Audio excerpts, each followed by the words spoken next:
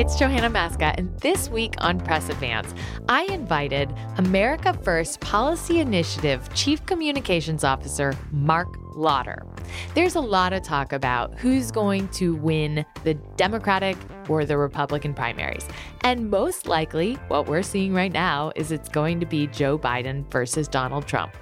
Those are the personalities, though, and I wanted to focus on the policy. So with Mark, I asked him what it's going to be like on day one, 2025, if a Republican president is elected.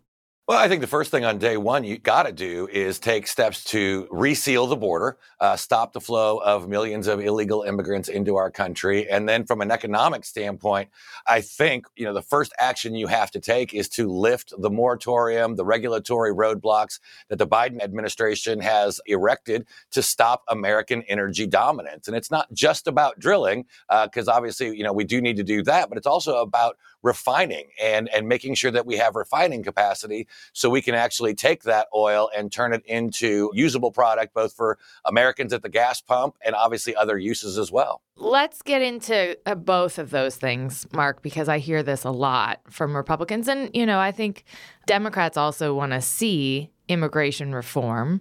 Talk about the sealing of the border, because Trump had 4 years. He had, a Congress on his side at the beginning and still did have trouble with the border. I mean, people who were coming here for refugee status end up in cells that, of course, that was the whole lock them in cages. How does that actually happen? Well, I think the first thing we have to do is we have to break with the current precedent of the Biden administration that views this as a processing problem. They keep asking for more money from Congress and more money to process more illegal immigrants into our country. What we need to do is establish a deterrent. And that's what you saw happening when President Trump was in office through the Remain in Mexico policy and other actions that they took, is that you do not have a right to just come into the United States illegally or claim asylum when most asylum claims are going to be rejected and wait here with a green card in the middle of our country for possibly years on end until your case is heard. The Remain in Mexico policy was so successful because the migrants who were considering making that dangerous journey, considering paying the cartels, realized they're not just going to get a free pass in here for sometimes 5, 6, 7 years while they wait. They've got to stay in Mexico, and they didn't want to stay in Mexico, so it actually deterred them from making the journey itself. Obviously, you've got to continue to build out and finish the border wall as much as you possibly can, but you also need new technology to detect fentanyl coming across. You need more manpower, but the biggest thing we have to do is stop attracting migrants, whether it's through federal policy or state policies that encourage them from breaking our laws and coming across the border, to being a deterrent, saying you're not getting here. We will hear your asylum claim. It's most likely going to be rejected, but we will hear it, and you will wait in Mexico while you wait for that hearing. Galesburg, Illinois is a place I grew up, and a lot of people fear immigrants are coming to take their jobs. The history of America is such, my family's immigrants. I'm imagining your family is immigrants because we're not Native Americans. Over the course of history, immigrants have come to America, for the same reasons that the original settlers came, for freedom from persecution, freedom from, religious persecution, and they've been able to live their lives and add to the economy. What is it that the America First agenda sees in terms of immigrants coming to America? How can they come if not through a refugee status or a processing mechanism by which to come to the country? Well, you can come here legally. You can apply for, a green card. You can apply for legal status to be here. And we are a country of immigrants, and we want to remain a country of immigrants. But what we have to do is make sure that those immigrants are prepared to be able to contribute to our economy, to contribute to our society. They have the skills that are necessary to get a job and to support their families and basically add to the fabric of America. But even if you go back during the Great Migration period, all of those boats immigrants, all of those folks that came through Ellis Island, when they signed that book, it wasn't just signing the book. They also had to prove that they could be sponsored, that they had jobs, they had a way of sustaining themselves. They weren't going to be a burden on society. But they were not taking people who arrived at Ellis Island en masse and shipping them back to their country. There was a health check and you had to come with the desire to work. But that's what a lot of people are coming to America with today. But going through Ellis Island, going through those checks were the legal steps at that time. Fleeing economic poverty is not a legal reason to seek asylum. You even mentioned it a few moments ago. You have to prove that you are being persecuted by the government for your religion, for your political beliefs, for an actual reason. Asylum seekers are claiming asylum from persecution, coming here just to seek a better life, or because you don't have great economic opportunities or your kids don't have great schools. Why, those are not reasons to claim asylum. You can go through the steps, and we encourage people to go through the steps to come to America legally, much like those immigrant ancestors of ours did going through Ellis Island. They had to prove whatever the steps they had to prove. They had to go through that. That was the legal process. Illegally crossing the border, illegally and fakely claiming asylum, getting a work permit and a green card. And in some cases, we're seeing court dates that are actually not until 2031. Right, because we don't have the status to process a lot of people. We have courts that are overwhelmed with cases. I think there are ways to expedite that. The Senate is currently working on legislation that, as I understand, some Senate Republicans, including the senator from Texas, have been working very closely with the White House on. Now, from what I understand, the House has said dead upon arrival. Can you tell me if there was a way that there could be a compromise before 2025? Do you think, from the Republican point of view, that it is a smart thing for them to take? Well, I think if you could get H.R. 2 attached, which is the bill that has already passed the House of Representatives, which actually provides real solutions and reinstates policies that have been proven to work, then there could be a discussion. But the Senate is not going to take that up.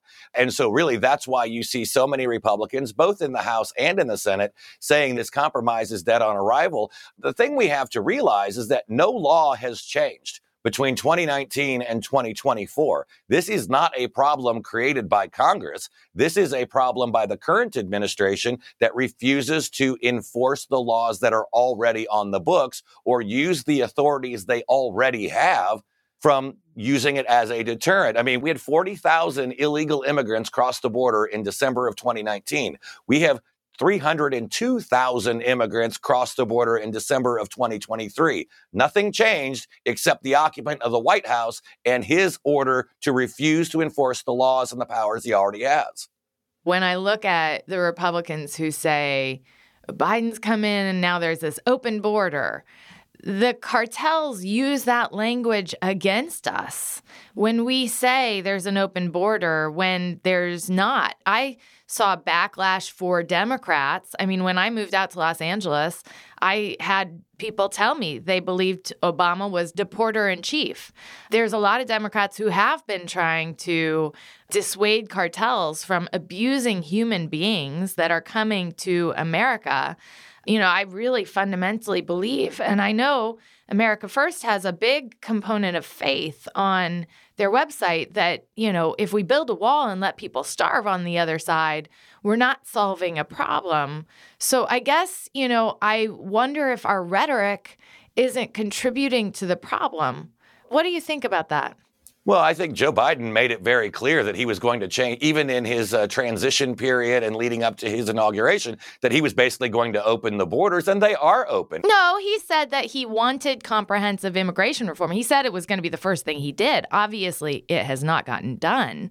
The Senate supposedly is working on it. Well, comprehensive immigration reform is not going to secure the border. They are looking to actually, give a pathway to citizenship to people who have come into our country illegally. Kamala Harris just said that on a network a couple of days ago, and they have no interest in serving as deterrents. And when you hand someone who comes across illegally a court date for 7 years and a green card, That's not a deterrent. That's an attraction. Come here, come to California. You're going to get free health care. You're going to get free education, free food, free housing, free transportation, and a court date in 7 years that you're probably not going to show up to anyway.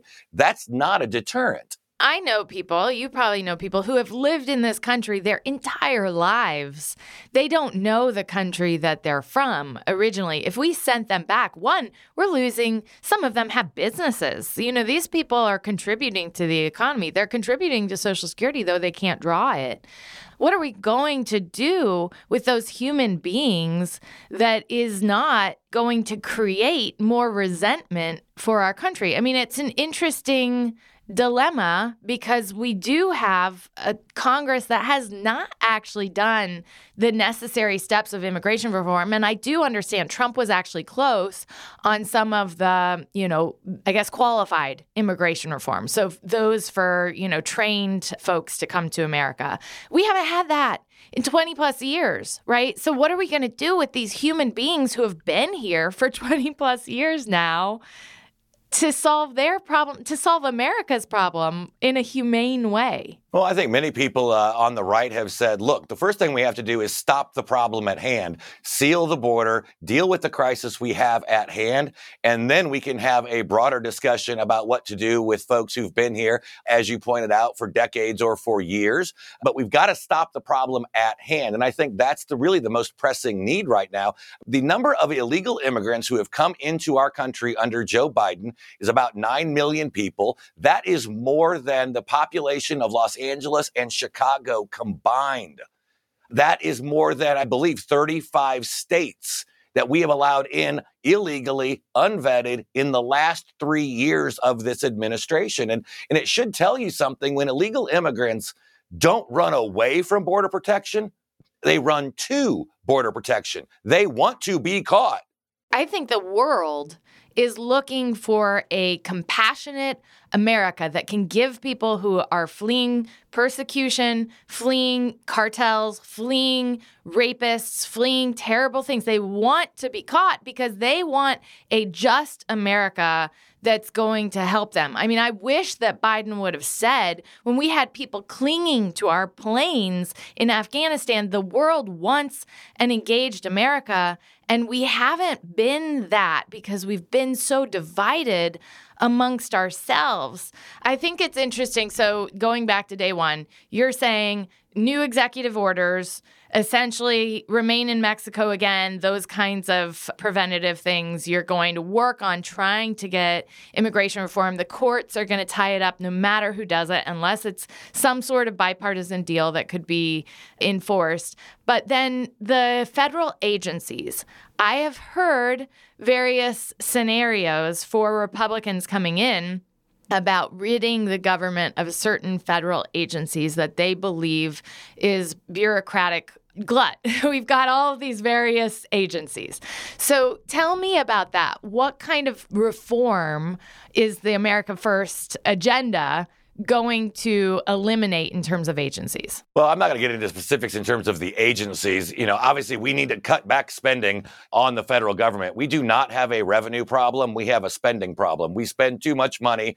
And in many cases, we spend money just to spend money. So I think what we need to do is put the federal government on a diet. And whether that is specific departments within agencies or whether that is specific agencies themselves, we need to reevaluate why they exist. Are they actually helping the problem? Or could, say, some of that federal money just be given to the states in terms of block grants to do the same thing, reduce the size of the federal government? Remember that we're not the ones that are supposed to be doing all these things. It was really, the Constitution was decided that if it wasn't enumerated to the federal government, it fell to the states. But now we're federalizing everything. And we've got a problem in the fact, and I remember Mick Mulvaney saying this when he was OMB director, we've got to change a culture in Washington where we view how much we care about something based on how much we spend, rather than do we actually get results in fixing whatever that problem is. And our problem right now is the motto of Washington, D.C. and Congress is, don't just stand there, spend something. We did see more PPP fraud than we've currently spent in Ukraine during the Trump administration. Spending went up pretty significantly. It has been going up and going up.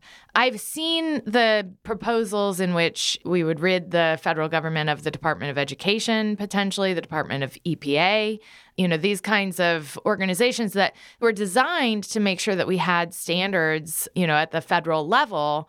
And without those standards at the federal level, I guess, Mark, I have a question about even the preparation that we're doing of our children. And I don't think we're perfect there. Like, we could have a whole conversation about education. But if we look at the Department of Education, we get rid of it, we push it back to the states. How do we ensure the standards in which all children in America are actually going to be able to compete with the children of China, for example? Well, I think that pressure falls to the states. It falls to the localities. When you elect your local school board, when you elect your local, your county officials or your state lawmakers, that's where education belongs. It belongs closest to the communities that they're actually impacting, closest to the lawmakers that are closest to those people. And so setting federal standards has never necessarily been a winning proposition for that. What we need to do, and I worked for a couple of governors before I moved, spent most of my career in state and local politics, and you get elected and defeated based on how well your kids are doing in schools, because even the federal government passes most of that money to the states that they then distribute. And I can tell you, most governors around the country are busy trying to worry about economic development. How do you prepare your workforce? Well, that's education, whether it's K through 12 or even higher education. And so my question is why shouldn't we trust the lawmakers in those states or those local school boards to make those decisions that are best for them, and realize that not what is best for California or Montana may be different than what are the needs of Virginia or my home state of Indiana. All of those needs are different. The technical requirements are different. The needs of the students are different.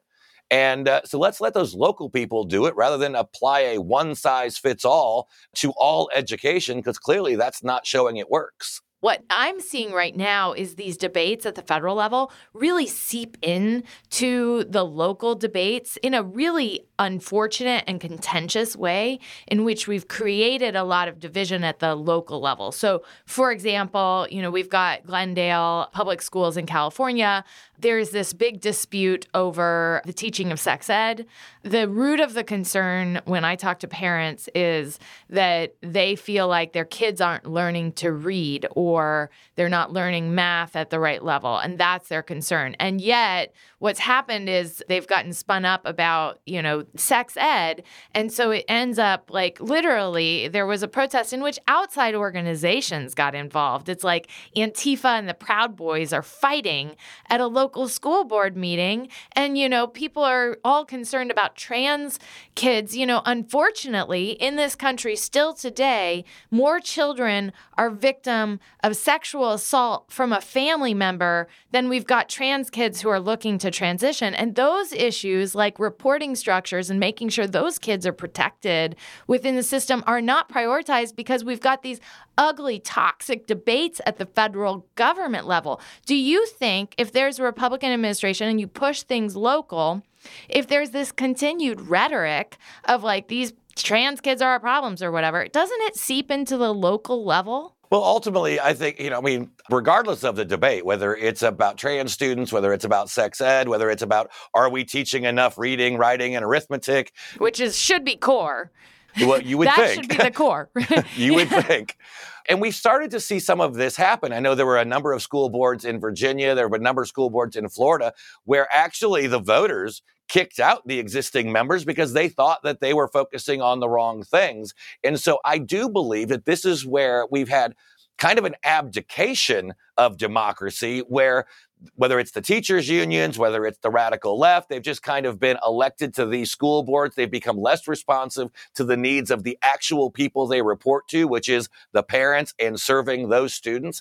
And now I think we see parents starting to reassert their authority, reassert their rights to decide what's going on in their kids' schools with their children. And so I'm actually encouraged by this, that if we get back to those basic principles of allowing local control, you're going to see the school districts respond, whether it's with new academic programs that meet the needs of their specific population, whether it's aligning along with the city or the county, the state, of what we need to do to move our state forward, and not having these things decided from Washington, D.C., but having them decided by parents electing school board members, or at least school board members being responsive to the parents who they actually are the voice of and represent. Too many times, I think these local school boards are more aligned with doing whatever the teachers union wants than they do with what the parents want. I think we need union reform. We need to be able to, both with the police union and the teachers union, anyone who's non-performing, like if we have a bad teacher or a bad cop, their ability to impact our community is unrivaled in some ways. And it's the kids with the least, it's the communities with the least who are the ones who most are impacted. So I would like us to be able to figure out a way in which we pay the most competitive wages, but we have to exit non-performing teachers in a faster way. You know, those things I think we could agree on. The charter stuff, which I know is a huge priority of America First, they've been talking about charters. We've seen that in the Los Angeles area, and it has not always worked. In fact, we've had a lot of lawsuits because you have some people who come in and they say they're going to run these charter schools, and then they end up, I mean, it's full of fraud and abuse. And then there's all these lawsuits, and it's cost the, school so much. And like Galesburg, Illinois, never would have been able to do a charter system. They had one school, period, one high school, and that's it. And, in some ways, I actually think that was the best thing because you had all of the parents, all of the involved parents, making sure that everyone was getting the best education. I wonder if there aren't some compromises that are a little different than some of the priorities that the America First agenda is working on. What do you think about that? Well, I think the first thing is that, when it comes to education, I'm not necessarily saying that we are just pro-charter. I think we're just pro-choice, whether that is in terms of education choice. The irony is not lost on me, Mark, on being pro-choice. I'm just going to say it. We're definitely not pro-choice, but we are definitely school choice. We are not pro-choice, but we're definitely pro-school choice. But that could be parochial schools. That could be technical schools. That could be public schools. And maybe in some places, it's the school next door to the one that they're forced to go through by, random lines drawn by the government on a map. The key is giving parents and students the choice to pick the school that best meets their educational needs, their educational goals, and where they go. I mean, we don't force kids to go to colleges that the government chooses for them. We allow parents and students to say, this, religiously based school is better for you than the public school, or maybe the technical school is better for you than the state public school system. And here are your government funds or your Pell Grants and your loans or whatever to be able to go support that. But when it comes to K through 12 education, many are just like, no, you shall go to this school because that's where we drew the line on the map, and whether it's good for you, not good for you. I mean, I'll go back to my own history when I was going through that. There was a public high school in my hometown of Fort Wayne, Indiana, that had a television and radio program. The one I was supposed to go to had a planetarium. Very cool, but I wanted to go into radio and television.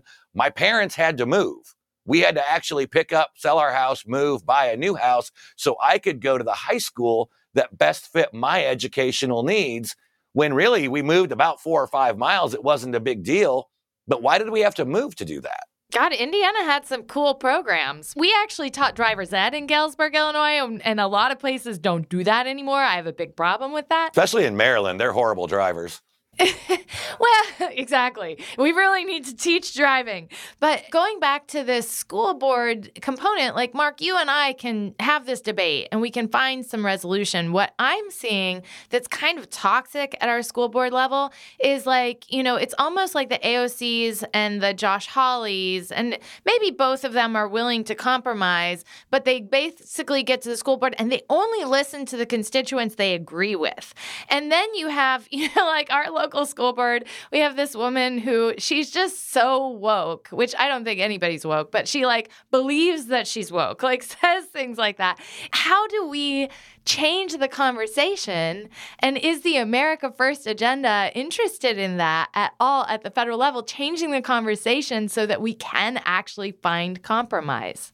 Well, that's a pretty big question there. I mean, personally, and I think this may actually be something that you and I agree on, is, I think one of the biggest problems, and it's not necessarily part of the America First agenda, this is just in my personal opinion, I think one of the biggest problems we have in our country is gerrymandering by both parties, because our office holders at every level are really not worried about compromise and competing with the other side. They're more worried about winning an election on their own side, because if you get primaried, that's where you could find a problem. If we had more, say, competitive districts, it might actually encourage compromise. It might encourage debate. And I had this discussion on another broadcast just recently. I think the pendulum always swings. It swings too far one way, it comes back, overcorrects, and eventually it settles somewhere in the middle. But I also think it's so important for folks, at home who are watching, to stop treating politics and public service like a sport, because we are so ingrained into our rooting for our side and hating the other side. And one of the things that I don't think we get enough of is, to use the sports analogy, that both teams come together after the game, they shake each other's hand, they say good game, and sometimes they pray together after the game. And all they see are folks like you and me and our friends in this industry fighting it out on cable television or fighting it out on the news or on podcasts. And they don't see us laughing together in the commercial breaks and agreeing with each other. And the fact that we actually get along, and while we might snipe at each other on the air, we're actually friendly and sometimes friends together off screen. And I think they're starting to treat people at home in their own social circles, in their own communities, like they see us performing on television. And that's bad. We've got to remember that even though we may disagree, we're still all Americans. Yeah, well, and it is. I hate that is kind of what would happen sometimes. And, different networks are different to different people, right? So like for you going on NBC or something, it's probably a similar experience to me going on a Fox, where like off air, everybody's very jovial. On air, they're like, Johanna, why are you the spawn of Satan? Mark, why are you locking kids in cages? and it doesn't move the conversation forward. Over the course of the Trump administration, there were some strong opinions on both sides. I mean, Trump came in and said, that there was rot and he was going to make America great. And then you had a bunch of Democrats who said they were going to be the resistance. And basically, neither of them really got anywhere on some things. But there were a lot of emotions that showed. And one of those, in the aftermath of George Floyd, I think any of us who sit through the duration of time that, someone was in the process of killing someone without intervention can see that that was wrong. And we still have a problem going back to rooting out, bad teachers and bad police with equality in our country.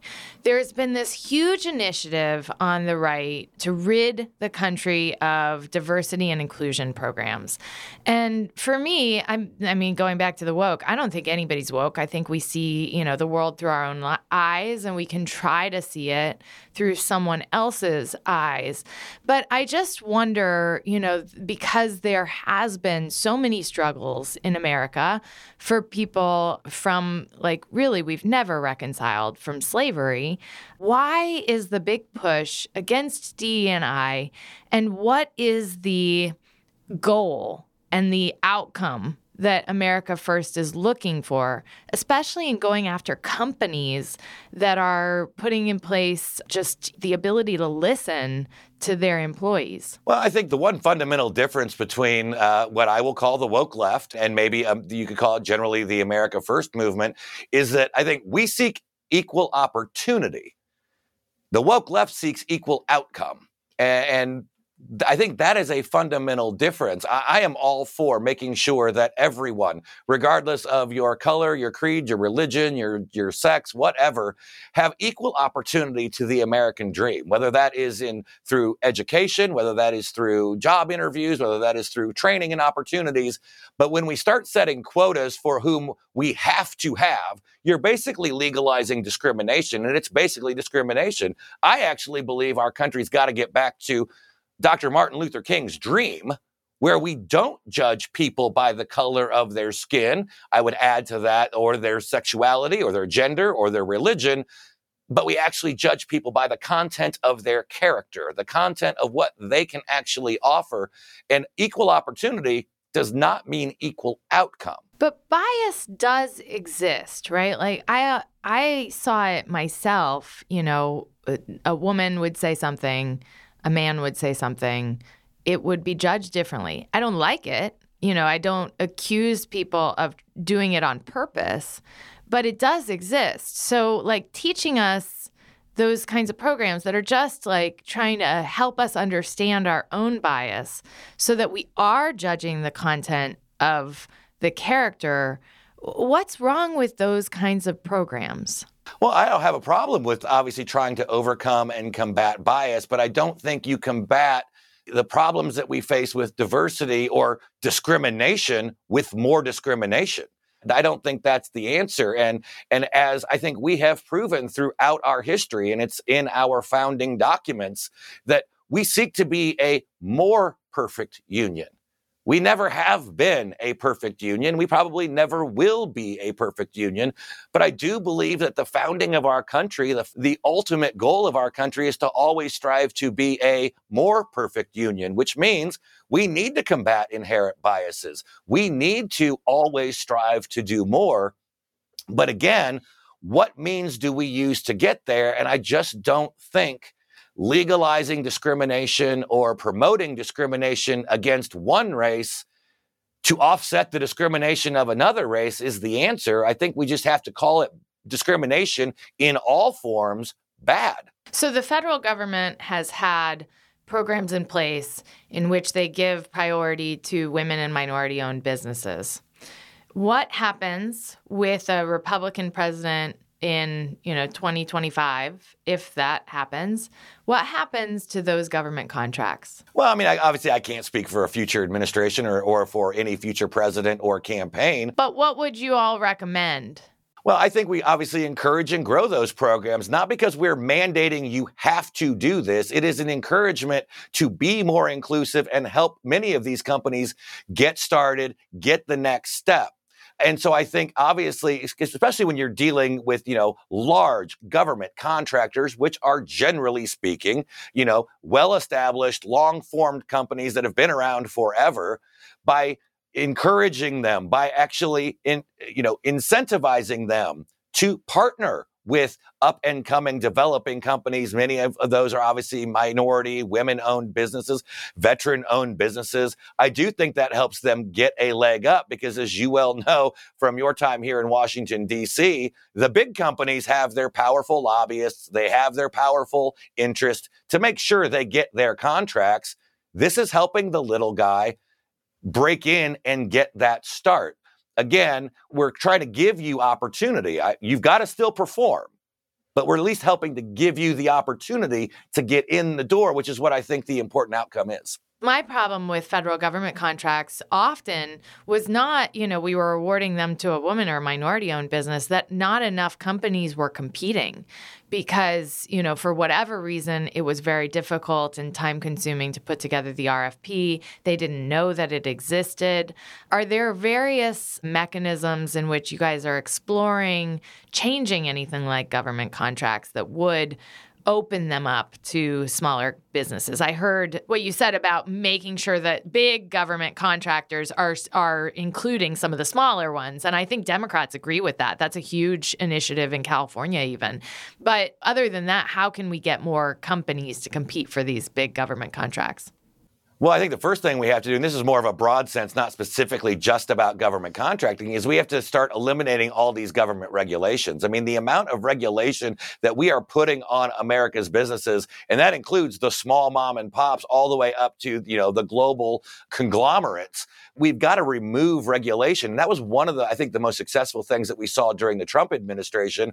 I remember the goal was to eliminate, I believe, 2 regulations for every new one. And we ended up around 7, 11, somewhere in there, regulations that were removed for every new one that was added. And it saved billions of dollars for companies, and especially for some of those small mom and pops, some of those small developing companies, up and coming companies. Removing that barrier, removing the time, removing the money you have to contract out, usually to a lawyer or usually to some sort of consultant, really frees them up to do what they do best. And then hopefully to be able to actually dedicate those resources, not to government paperwork, but to going out and seeking new opportunities, whether that is through state or local government contracts or ultimately federal government contracts. The thing is, we've got to encourage competition, encourage growth, where all these regulations are just holding down economic growth. As long as we don't rid the country of the regulations that, allow for clean drinking water and the like. I think there are some regulations that are pretty important. But going back to, let's imagine this, Republican president in 2025, I have a hard time believing, given the chaos of the Republican House, that they will control the House. So it's most likely there would be some level of divided government, and that's been pretty consistent for a while now. Biden has worked across the aisle on infrastructure. He's trying on immigration. What would the Republican president do coming into office to work across the aisle with Democrats? Well, if Democrats are in control, you're going to have to. There's just no two ways around it. And that's also a two-way street. It's not just will a future Republican president work with a Democrat-controlled House or Senate. It's will they work with him or her, whomever that president is. We've seen that there's not been a lot of interest from Democrats from working with President Trump going back to when they controlled the House of Representatives. Sure, they got done what had to be done, whether it was trying to keep the government open or budgets and things like that. But there was no real effort to do anything beyond that. And that's, I think, goes back to my earlier thing. It's because most of those Democrats are probably more concerned about working with a Republican president and being primaried than they are about some future, general election opponent. And that's true on both sides as well. But I think the House is more challenging than winning control of the Senate. But I wouldn't put the House out of reach just for the simple fact that, the one fundamental difference between 2020 and 2024 was Joe Biden didn't have a record in 2020 that you could really run against. I was obviously on the 2020 presidential campaign as director of strategic communications. He has a record now. And if you look at the Real Clear Politics average of just about every single issue, Joe Biden's disapproval is 60, 70% on the economy, energy, immigration, crime, world affairs, Israel, Ukraine. All of it is negative. And that will translate down ballot as people are looking to get back to low gas prices and growing paychecks. Well, and I want to get into Joe Biden's record. There's a lot that probably isn't fully recognized yet. I'm saying this with all honesty. I think, some of the infrastructure investments haven't happened. The Inflation Reduction Act, over the course of time has actually helped. We saw that, last year was, despite I believed there would be a recession, a pretty powerful economic story, even though it wasn't an economic story for those who have the least. And that's the biggest problem. I really enjoyed our conversation. The last thing, Mark, you talked about, Democrats and Republicans. And I think there's a lot of fear, of the other, which I think is perpetuated by our media.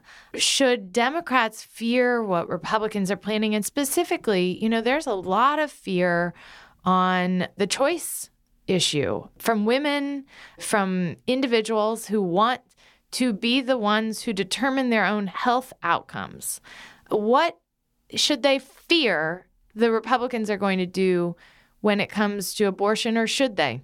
Well, I think, the fundamental decision in Dobbs did not eliminate abortion. It turned it back to where it was supposed to be, and it's always belonged in our Constitution to lawmakers. It belongs in the hands of the people's elected representatives and not in the hands of 9 lifetime appointed jurists who are not accountable to the people. They're only accountable, obviously, to their own view and ultimately the Constitution. So I think you're always going to continue to have this debate in, across state legislatures in all the various states. And I think the laws there are going to reflect that. From a conservative, from an America First, priority, I think we've been handling this issue wrong for many decades. Obviously, I wanted to see Roe versus Wade overturned because I believe in the Constitution and I believe the laws are made by lawmakers, not by judges.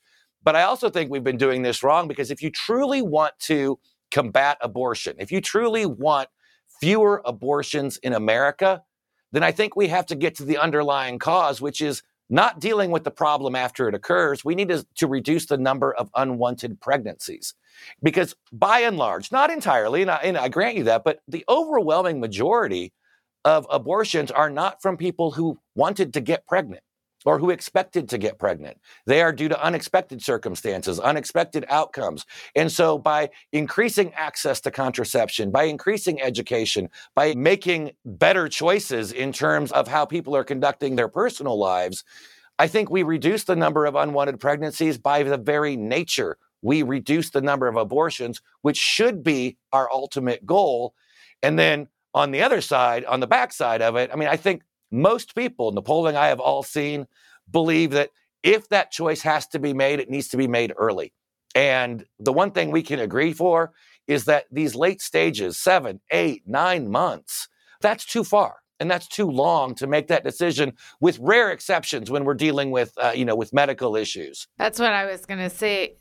Mark, my understanding is most of those are, rare situations where there is a medical issue. Then we should be able to outlaw it along with some certain exceptions. But Democrats can't have that because they're all on the record supporting abortion up to the moment of birth. And I think the overwhelming majority of Americans, according to all the polls I've seen, think that's just too far, with acknowledging those rare medical exceptions. Well, I think the Democrats believe that decision should be left up to the doctor and the individuals involved instead of having to call a government regulator and, ask Bob Good for permission to, seek their medical outcome.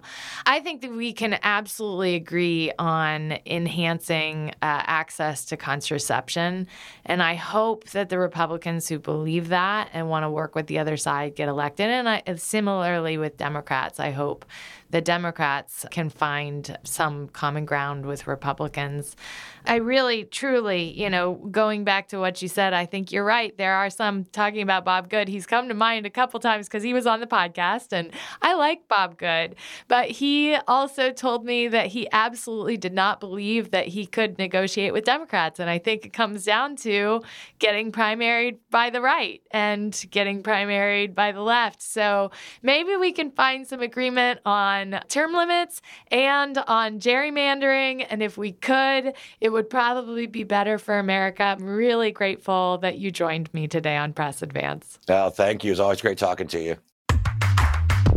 It was great talking to Mark, and it's true what he said. Sometimes I'm on set with Republicans, and the best discussions that we have are during the commercial breaks, where people let down their guard and just have a conversation. I'm trying to bring those conversations out to the open with Press Advance. I hope you enjoyed that as much as I did. We are going to dig deeper into the Biden administration's policies, the initiatives, up-and-coming leaders, everything that you want to know in the coming weeks. If you want to hear these discussions, please subscribe to Press Advance. If you have ideas of what you want to hear about, please find me on social media at Johanna Maska. You know that our campaign motto in Iowa for President Obama was respect, empower, include, and I want to see a little bit more of that in politics. As always, my sincere thanks to Situation Room Studios for providing the talented team behind the scenes led by Christine Barada.